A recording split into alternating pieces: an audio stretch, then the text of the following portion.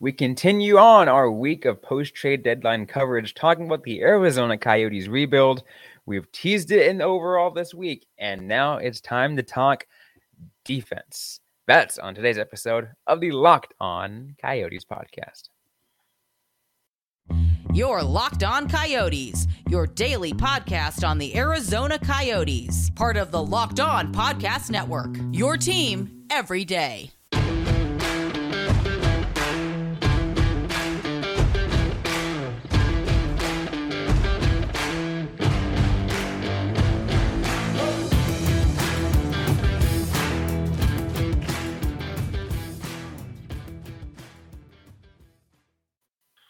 Welcome to the show, everybody. I'm Robin Leonio. That's Carl Pavlock on today's episode of the Locked On Coyotes podcast. I want to thank everyone for making this show your first listen every day. We are free and available on all platforms, including on YouTube.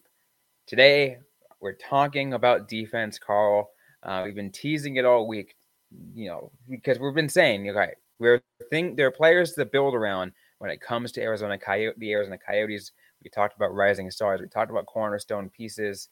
We're now in a unique situation in which we can talk about defense. We mentioned two defensemen in rising stars, but I think we're in a difficult situation past that. Yeah, pretty much. The Coyotes are not in a good spot defensively. I think that this is one of the few criticisms I have for Bill Armstrong's tenure so far. Is I don't think he's handled the defenseman particularly well. Like the fact that the Coyotes traded Connor Timmins for effectively nothing earlier this season has kind of led to a position where you're just like, who is going to be the Coyotes' future defenseman? Absolutely. And we talked about the rising star pieces, and we'll kind of glance over that once again in case you missed that episode. We talked, and I said two. I should have said three because one is still currently playing overseas. But JJ Moser and Juuso Välimäki are going to those pretty good pieces for the defense, but not top line, top pair guys, elite defensemen that are going to really hold down the fort when they're ready to emerge for a playoff run. Artem Duda, we don't know a whole lot about, but based off of our understanding is he's making some really great strides. Past that is when we're having a difficulty with, because you look at the defenseman that was picked beforehand in the later hand of the first round this last year, Carl. Maverick Lamoureux. We had Will Scouch on our show last year. Yeah. And he pretty much wasn't really having it with that pick. He's like, I don't know, he might have that floor of an NHL defenseman, like an NHL level defenseman, but his ceiling also seems really low. Kind of doesn't seem like he's going to get maybe past like a third pair guy, or even if it's just like he's just going to be there. Which, I mean, is absolutely fine. It is a draft strategy, I think, especially for like a late first round pick going for a guarantee. I think that's absolutely fine. I think the Coyotes needed to do more to kind of get a risky player, a risky defenseman, like one who has a high ceiling, but like the floor could be nothing. Because you're going to kind of need to do a gamble. Or, like I said, not sign as many veterans in the offseason and be forced to trade Connor Timmins, who is doing very well in Toronto right now. I feel like that must be said. Right. And the team was going to lose him. They didn't have the spot to play him. They had to trade him or risk losing him on the waiver wire, like how they gained Välimäki. Like, that shouldn't have been a situation you were put in. It shouldn't have been. And they have to be, the Coyotes need to figure out a way to really advance their defense. Because, outside the players we mentioned that they currently have, it's not strong. Do you want me to go through the current Coyotes defensemen? Let's do it. All right. So we have Patrick Nemeth, Valimaki, who we discussed, Josh Brown, Connor Mackey, JJ Mosier, Victor Soderstrom. Soderstrom, interesting piece. Interesting piece. Yeah, that's one to talk about because, he was called up, around the trade deadline time because obviously you need some people. I think a little bit before because you had both, or you just had Jacob Chikrin sitting, but yeah. Exactly. And so you're like, okay, we need some bodies because we don't have any. You and I have been, hopeful. I'd say that's the best term for it for Victor Soderstrom. Yeah, because he plays better at the NHL level. Because when he's down in the AHL, he kind of becomes invisible. Which isn't good for him. Like you want him to develop into what we all expected him to be. He was a high draft pick, a relatively high draft pick. So like you want him to be a really good NHL defenseman. Are we going to see that? I mean, it remains to be seen, but I mean, he does play better at the NHL level. Yeah. I do also kind of want to point out Kesselring, interesting defenseman, AHL, like I think second place in goals scored. Played a game for the Coyotes and then was sent back down, I believe. Mm-hmm. Yeah. So there are some interesting players, but that's not a blue line that I'm very comfortable with. It's also pretty much set. Like the only player who's going to be, or who's not currently signed for next season, of the 6 that we listed, is Mackey. And not gonna lie, Mackey did not look good in the last game when I watched him, but first game with a new team, something can happen. Like he could very well realize that this is a good chance for him, but yeah, that's kind of what we're locked in for, unless the team can make a trade. And I don't think anyone's gonna take Nemeth off their hands. I don't think they want to get rid of Brown. And I don't think you would move Valimaki, Mosier, or Soderstrom either. No. Valimaki, Mosier, and Soderstrom, those, if you really want to try to build the defense to be better, you would need to at least hold on to those 3. Outside of that is you got to really get some, potentially top end guys, maybe get some, some short-term help when you're ready to come out for a playoff run years down the road, and a top guy you just drafted isn't quite 100% there. Yeah. But the focus is to make sure you're drafting those people. Yeah, which the Coyotes have not been doing. I think, spoiler alert, when we start doing draft profiles of players, I know I'm going to be leaning pretty heavily into defensemen.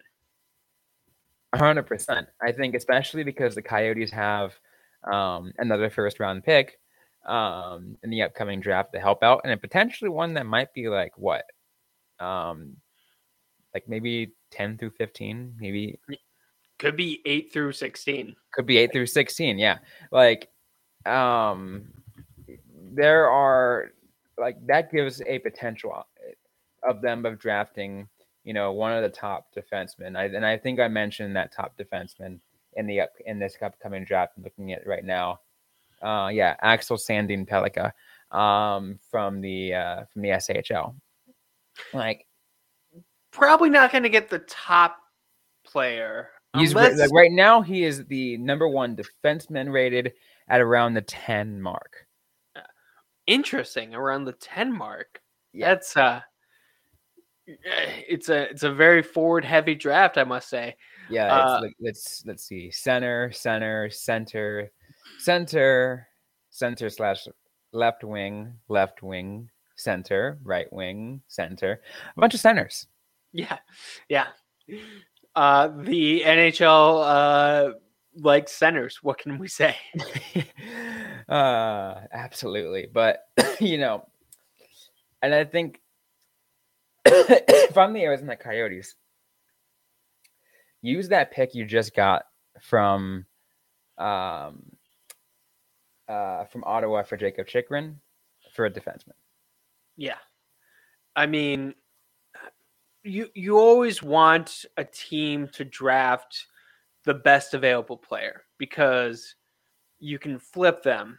But at a certain point, like it's tough. Like how do you really define like what a better player is? Like the 10th overall versus the 11th overall.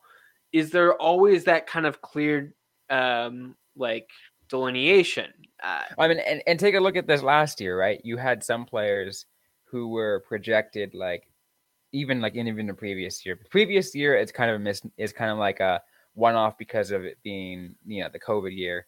But this last year, even though we had a guy who was projected to go top 5 in I'm blanking on his name right now, but he was projected to go top 5. But everyone was like, okay, he's too small.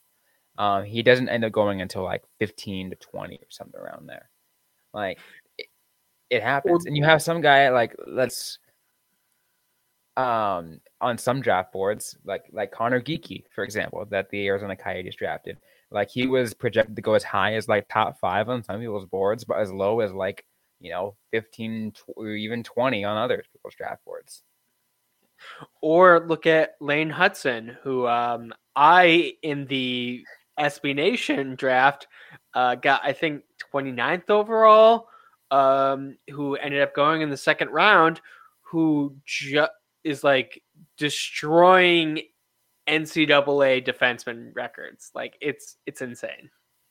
Absolutely. We're going to continue to talk about the defensemen on this episode of Locked On Coyotes in just a minute. But first, I want to take a quick break to hear from our sponsors on the show. And today's episode is brought to you by FanDuel. The midway point of the NBA season is here, and now is the perfect time to download FanDuel, America's #1 sportsbook, because new customers get a no-sweat first bet up to $1,000. That's bonus bets back if your first bet doesn't win. Just download the FanDuel Sportsbook app. It's safe, secure, and super easy to use. Then you can bet on everything from the money line to point scorers, the threes drained, everything in between. Is absolutely my favorite place to go to when betting on sports. Plus, FanDuel even lets you combine your bets for a chance at bigger payout with a same-game parlay. So don't miss a chance to get your no-sweat first bet up to $1,000 in bonus bets when you go to FanDuel.com/lockedon. That's FanDuel.com/lockedon to learn more. Make every moment more with FanDuel, an official sports betting partner of the NBA. So let's go ahead, Carl, and let's continue, this topic about defensemen, because I actually have a name that we should have brought up but didn't. Okay, let's hear it. Vladislav Kolyachonok. Absolutely. I would say, other than or even superseding Kesselring. Kesselring is the new hotness. He is the new addition that we want to discuss. Kolyachonok looked good last season.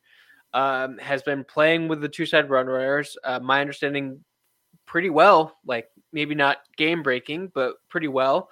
I definitely see him as a future piece for the Coyotes, at least in the immediate future.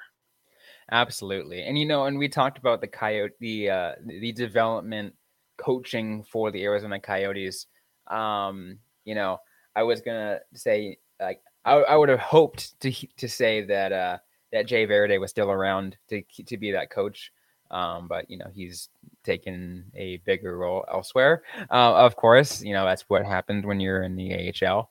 But Steve Potvin has been around the AHL for so long that I think he knows what especially like he's been around the Roadrunners for so long and the Coyotes organization for so long that he knows what, Bill Armstrong, and he knows what the system needs. So he's kind of hoping gear towards that. He's like, okay, the AHL's focus here is development, and we're going to focus on developing these players.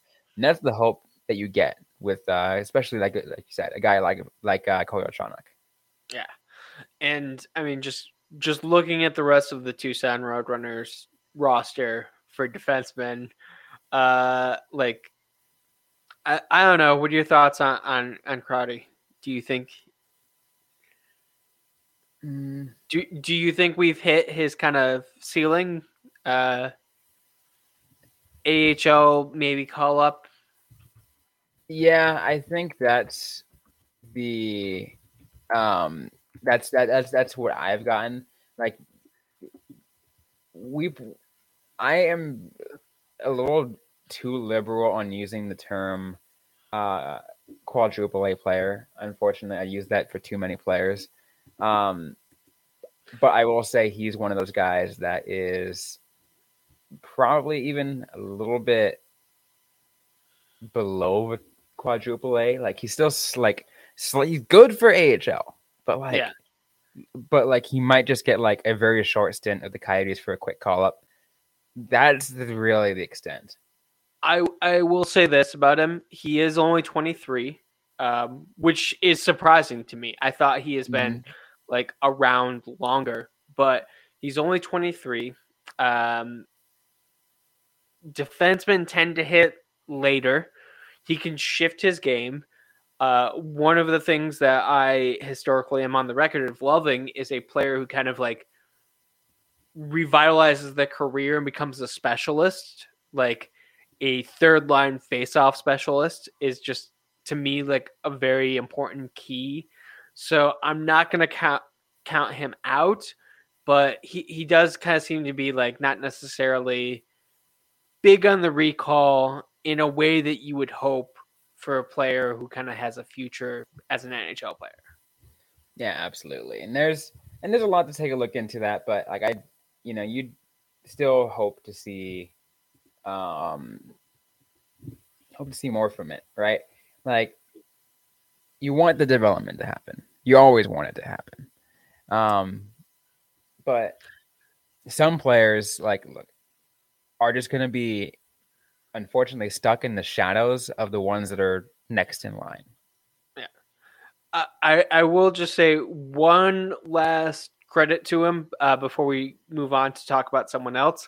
Last season, through 68 games, he was a -28. This season, through 48, -4. Plus minus is not a stat that anyone should take seriously, but that is, you use it as like a driver, something that kind of help you.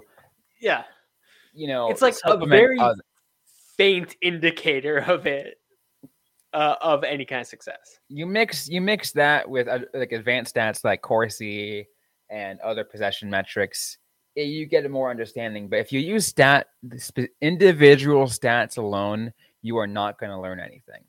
Yeah. The problem being the AHL is not known for having good advanced stats, at least not that I have found. That's why we don't go to the NHL website for. Yeah. I would love if I could get like possession numbers or fancy like graphics and kind of visualization of AHL players. It would, if we can get that, like what would be awesome is if we had, like maybe like if I was still living in Tucson and I had all the and I had like all the resources, I would 100% be that kind of person that would be trying to track advanced stats. Specifically for Coyotes prospect purposes, because that's kind of important to know. It is. There is definitely a gap in knowledge, and just like we talked about on yesterday's episode, where we just don't know enough about like the KHL and kind of that function. We don't know enough about the stats for AHL. It is a pretty big hole. I understand why. It takes a lot of work to be tracking those kind of things. And a lot of people who are doing it at the highest level, which you would hope. It would require like some kind of super dedicated fan or financial resources dedicated to it, and that's just not happening. I'm sure there are like internal stats, like each team has their own kind of internal stats. We know that. Like, I know that. I know they have it. I 100%. Yeah. You know, when I worked in an AHL press box, there was a guy that had more stats than you ever see on the AHL website. And I talked to him about it. He's like, "Yeah, no, this is only for internal use." And I'm like, I figured. I mean, they're the ones paying the person to do it, so it's understandable. We just need that kind of like level at the public level, and it's just not there. Hopefully 5 years from now we have that. That may be too optimistic of a time frame, though. Let's be honest. There's not a lot of money in the AHL. Maybe, you know, here in the Pacific Division, like there are so many teams on this side of the coast that maybe they figure out a way to get some money towards that. Like Pacific Division's already done their own playoffs, like before the Calder Cup. Like, so why not? Right? Why not put some extra resources? Yeah.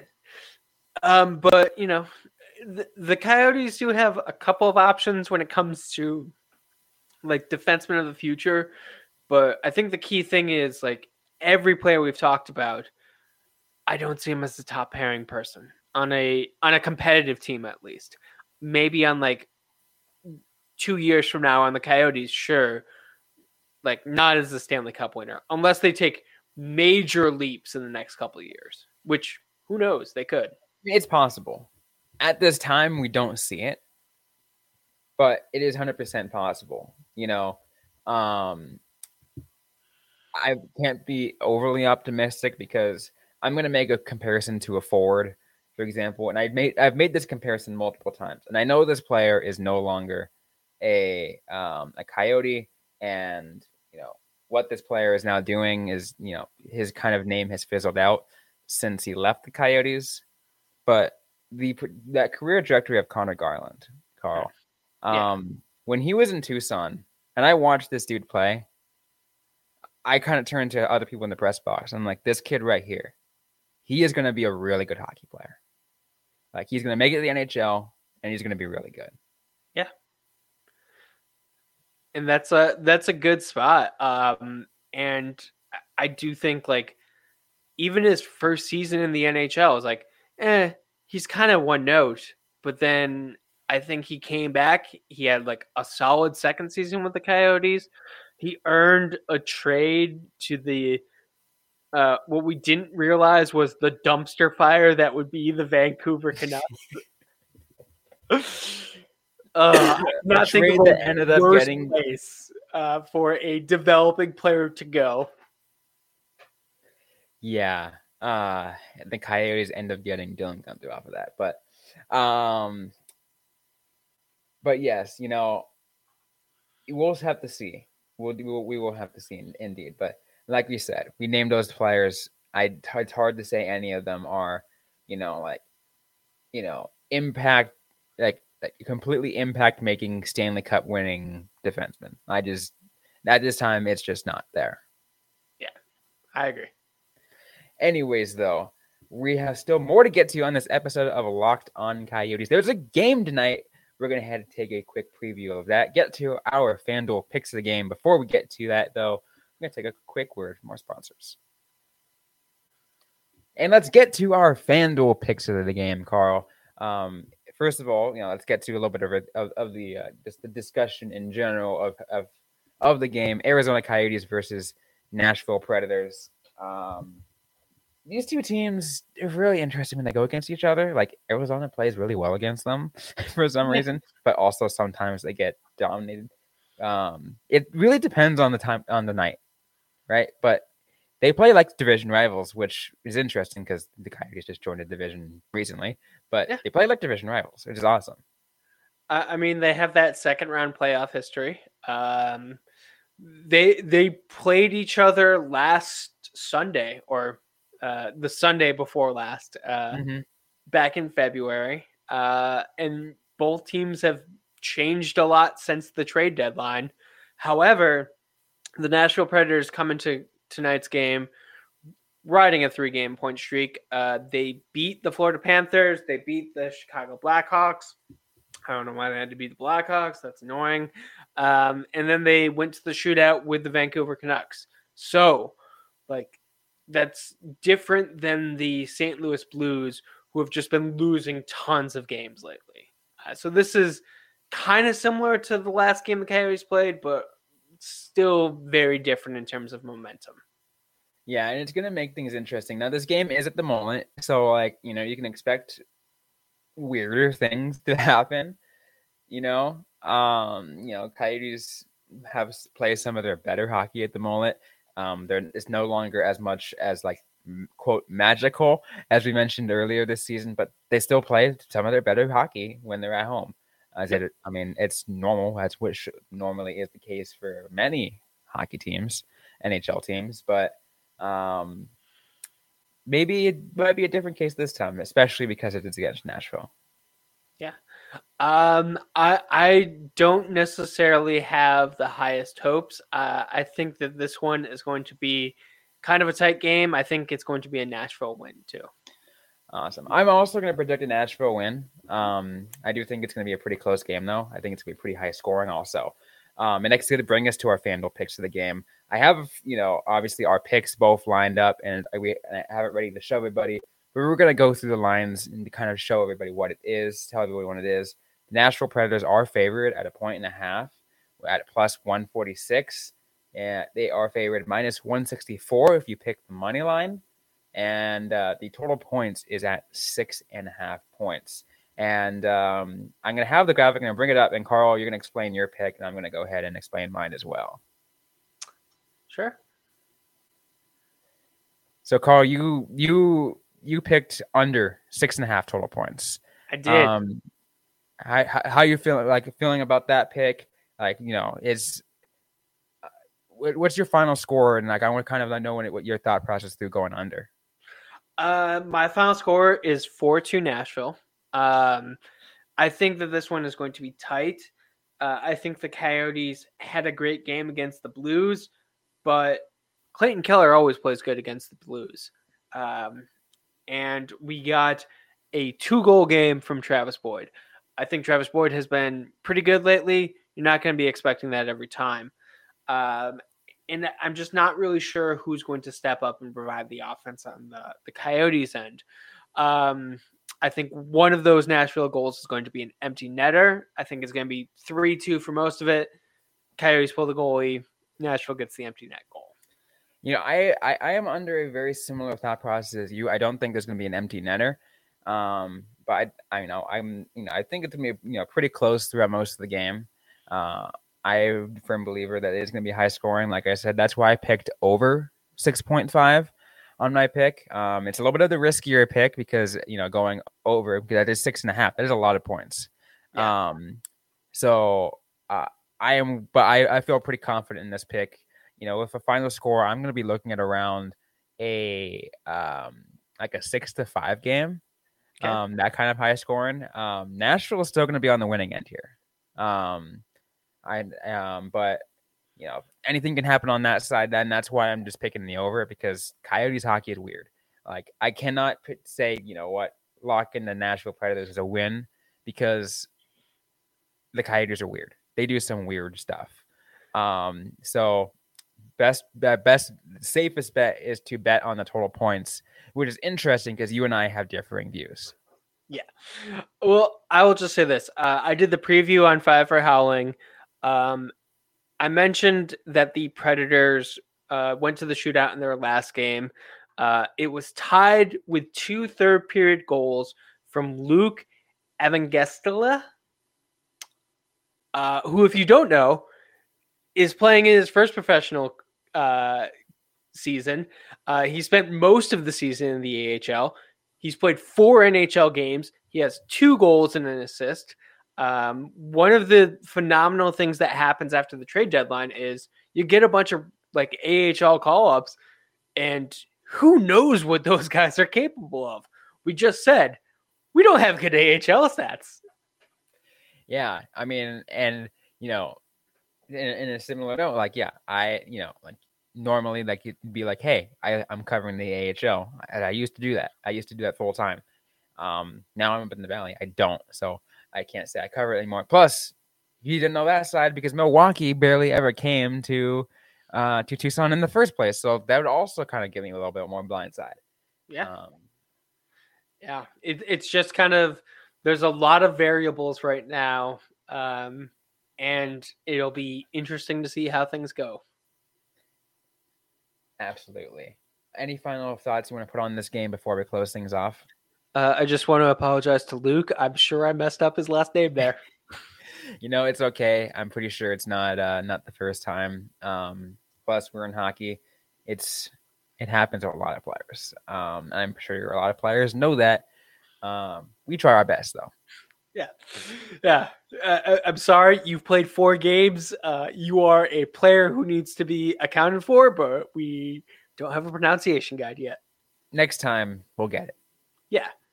I mean, hopefully we don't have to talk about you too much, Luke. As Coyotes fans, you want to focus on our own guys. Absolutely. Yeah. But we're out of time on this episode of the Locked On Coyotes podcast. Hope you guys like what you heard today. If you did, don't forget to leave a review, to like, comment, subscribe if you have yet to already. We're available everywhere you get your podcast, including on YouTube. Coming up to round out this week, we're going to continue our post-trade deadline coverage, talking about the Arizona Coyotes rebuild. We're going to have some focus on some support pieces for Arizona. But once again, that's it for today. Don't forget to interact with us on social media. We are on Facebook, facebook.com/LockedOnCoyotes, and on Twitter at LO_Coyotes. I'm personally at Robin_Leano.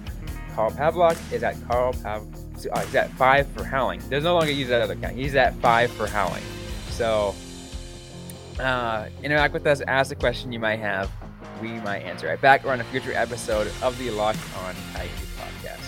Thanks again, everyone, for listening to today's episode. Hope you guys staying safe out there. Hope you guys staying healthy. And don't forget to howl on.